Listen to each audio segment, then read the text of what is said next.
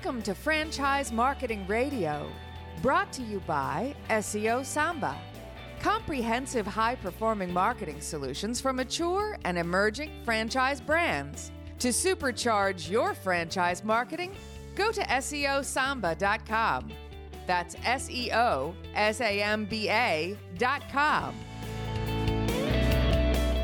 Lee Cantor here, another episode of Franchise Marketing Radio, and this is going to be a good one.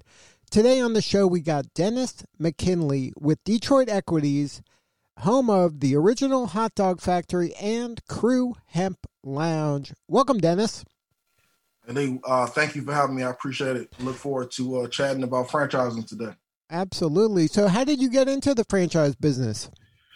Well, the short story is I was on the other end of the stick. You know, I originally was a Subway franchisee, and I thought totally, something totally different when I wanted to say, hey, I want to open a Subway, right? I thought it was, hey, it's Subway, but I'm doing my own thing, right? And I quickly learned that's not what franchising is about. So Subway was my first university into what franchising really is. So what is it? How was it different than you anticipated?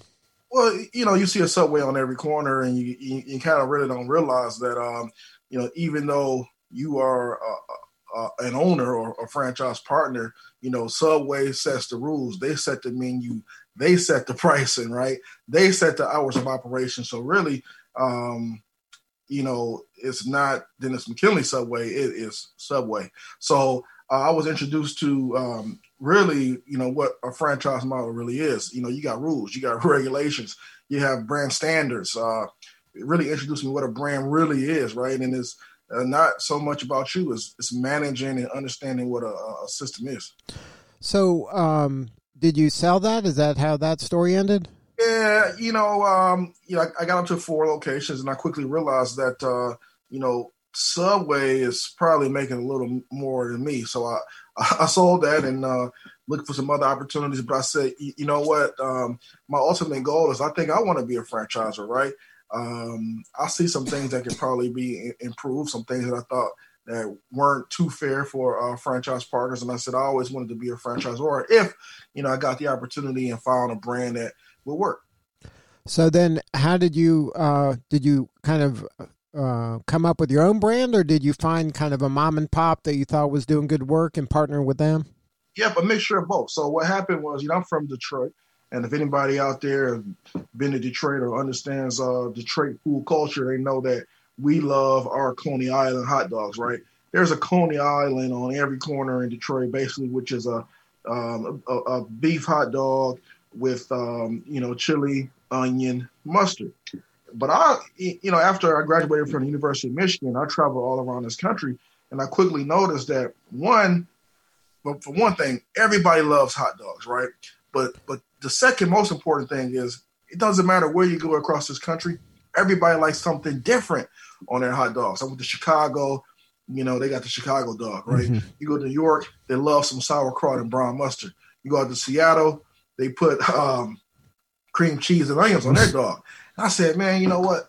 If I could just put every hot dog regionally from across this country, put it under one roof, that may work.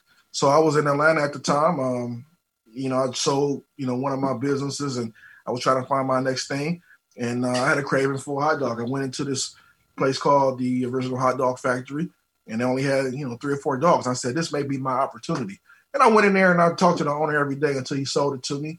He sold it to me. I changed the menu. I put every hot dog that I've experienced personally and I could find regionally. And that was the new Original Hot Dog Factory, 25 hot dogs from across the country.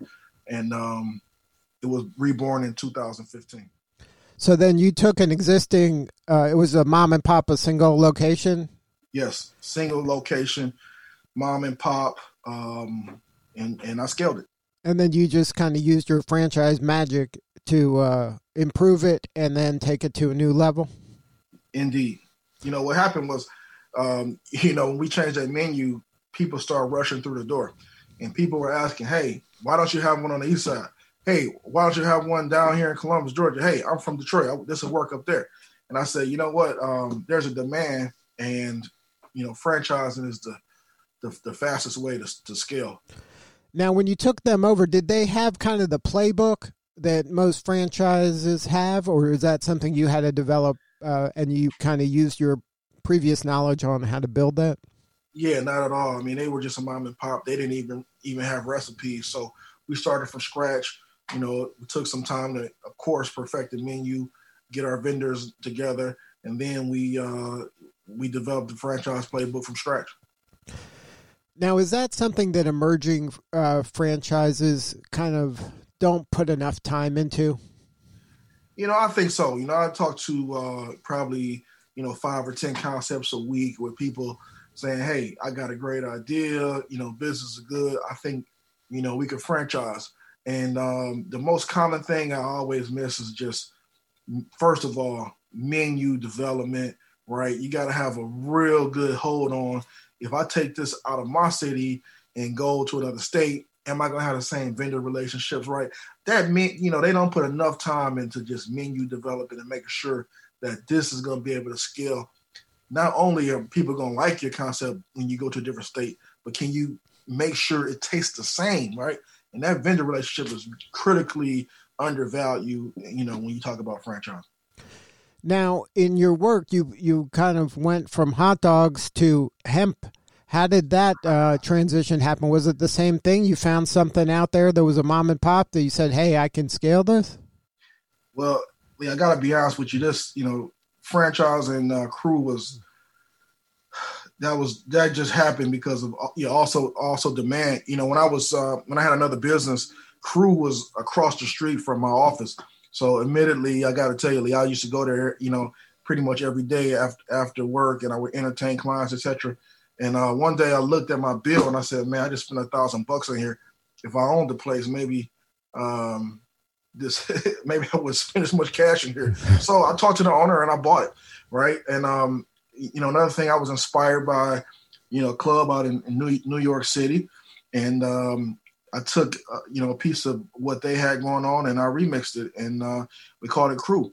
Now, down south and just culturally around the country, like hookah is like becoming a phenomenon. All the kids like to smoke hookah while they drink, and eat food. So we're not a club, right? We're not a lounge. We're we're not a restaurant. We're a hybrid of all three, and that concept worked, right? So we were getting very popular in Atlanta, and people used to come from all over the country.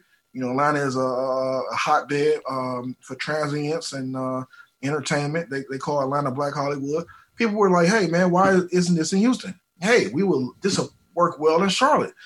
And the light bulb went off, and enough people started asking me. And I said, you know what, let me replicate this model as well. And that's how Crew Hemp Lounge franchising was born as well.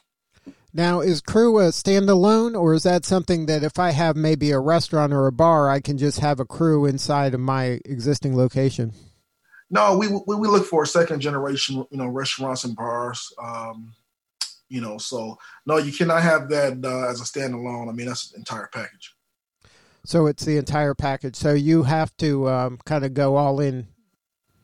Yes, sir. Yes, sir.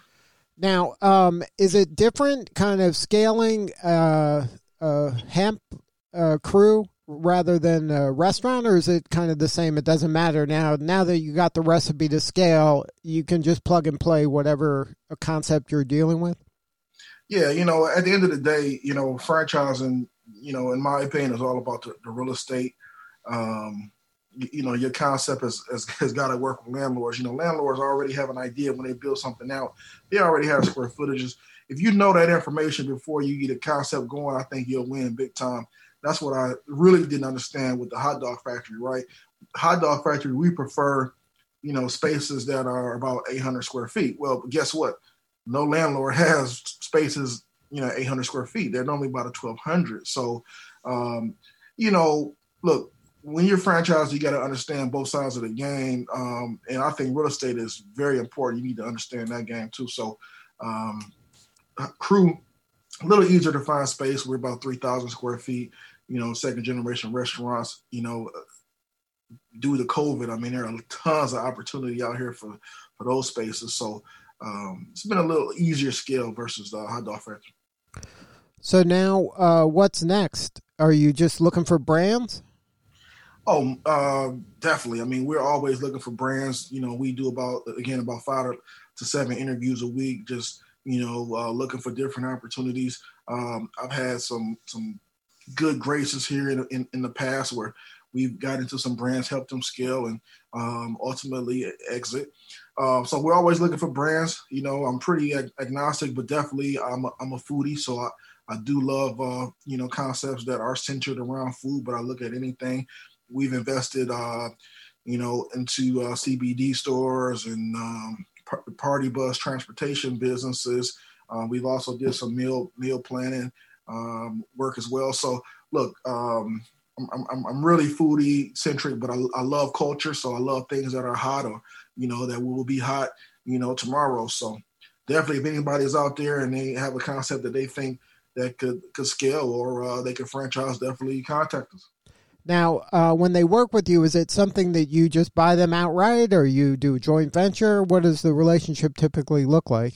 Yeah, normally we do 50-50, based on, what's really involved in, and how far they've already scaled, right? I am, founder and entrepreneur friendly, right? I think if you, have more than one location, that takes a factor. How long have you been in business? That takes a factor, right? How much work we need to put into fixing, what's needed to get to that next level. Oh, that's always a factor, but we try to normally go in as 50-50 partners. Now, when you're working with folks or working with your own brands, how do you attract other franchisees? How have you cracked the code on that? Because that a lot of folks struggle in that area.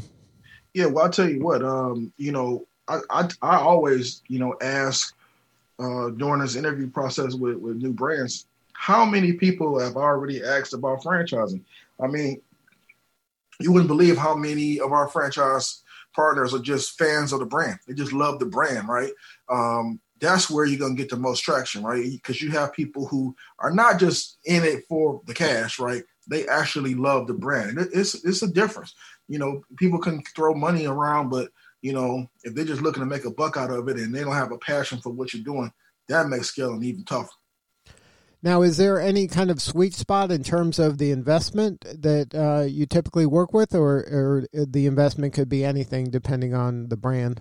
Yeah, it could be anything depending on the brand. That is very, from 25 grand, which is normally average FDD work, up to $500,000, depending on what's needed and what stage they are, in their development. Of course, every brand. The initial investment to get, locations open are different. So it depends on what kind of infrastructure that they have, right? Do we need to add employees, et cetera? So it varies. But look, there isn't a sweet spot. At the end of the day, it's all about the brand. It's all about, what you're selling.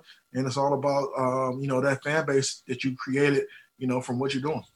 Now, any advice for the person that maybe is a mom and pop, and how do they know if they have something that could scale? Yeah, well, I mean, people always ask me like, okay, I've gave you all this stuff. We've done all these interviews. You've been to my location 5 times. Like, what's the mathematical equation to know if we're going to, be an investor, right? And really, to be totally honest with you, look, we do spreadsheets and all that stuff, which is important to, investors and banks, analysts, et cetera. But really, it's about the gut, right? When you go in there, you can kind of tell, is this owner passionate? When people coming through the doors, are they excited to be here? Do they really love the food, or is it just a convenience for them, right? Those things matter way more important than, how much revenue you're doing, how much cash you're putting on the table, because that's going to make the difference between, 20 locations and possibly getting to that magic number of 100, right? That's the difference. Now, what about advice for that franchisee? Like you, when you started out, you had some, I don't want to call it a misstep, but a learning opportunity. How do you advise a franchisee to choose the right brand for them? Well, look, a lot of people say, hey, I want to own a restaurant, but guess what? That's not enough, right? You got to really dig deep into what you're passionate about, and let your passion lead your choice of your venture. Because look, there's a ton of franchise opportunities out here, some better than others. and you got to really be careful, when you dive in, because these are not, overnight projects. I mean, most franchise agreements are 10 years. 10 years is a long time, right? So you got to make sure when you understand that you're doing these deals, you're married, right? You guys are married. Of course, you can sell your franchise, etc., but it takes that initial work to get off the ground. Nothing is going to be profitable overnight. So you got to really dig in and put work in, if you expect to be successful. So. Now, how do you kind of see the future? Like you said, there's a lot of opportunity now with real estate because of COVID. As we come out of COVID, it seems like people are, yearning for some back to normal stuff. What do you see in 5 years for Detroit Equities? Well, I think we need to move where the future is going, right? I mean, if you look at, a lot of the real estate technology around what restaurants are doing with third-party delivery, ghost kitchens, food trucks, I really think, any restaurateur or any franchisee in the food business has got to take that part of the business very seriously. You got to understand some of the trends going on right now. Vegan food is extremely popular. Look, we're right around the corner from, marijuana being, legal here in probably the next 3 to 5 years. So I think that's going to be a big part of the food industry as well. And also, look, every restaurant, every foodie, right? It doesn't matter what business you're in. Everybody's having a tough time, hiring. So I think you got to really look at technology as it relates to automation and robots and how that's going to affect, your brand moving forward. If you're a restaurant that's got to make things from scratch, etc., look, I don't know, you may be in trouble long term, right? Technology is really going to take over as far as automation, flipping hamburgers from scratch without employees here in the next 3 to 5 years, I believe. So that's going to take a toll on some of these concepts. And the same goes with franchise as well. Don't you need to have like kind of an app that you can do the whole transaction, and then the franchisor can kind of keep track of things through that? And some of the technology that's coming out right now is making it very easy for franchisors to get data, right? And that's the big word, right? Data. How it's used, how is it going to be used in the future? What is going on now, real time? So most definitely. Well, congratulations on all the success. If somebody wants to learn more about any of your opportunities or Detroit Equities, if they have a brand they want to share with you, what is the best way to get a hold of you? No, I appreciate that. Look, you can go online at DetroitEquities.com, click on the form, submit, your brand. I go out about 3 times a week all across the country, just looking at brands and tasting, food, looking at different concepts. And it doesn't have to just be, food. Again, I mean, we're pretty agnostic. We've invested it into a wide range of things. I'm looking at a kid brand right now that's very exciting. So look, doesn't matter what you have. If you think that, your business can be scaled, reach out to us and let's see if we can work together. Good stuff. Well, thank you again for sharing your story. You're doing important work and we appreciate you. Yeah, I appreciate being on the show, Lee. I appreciate it. All you guys, good luck. Keep at it, and I'll see you on the road soon. All right. This is Lee Cantor. We'll see you all next time on Franchise Marketing Radio.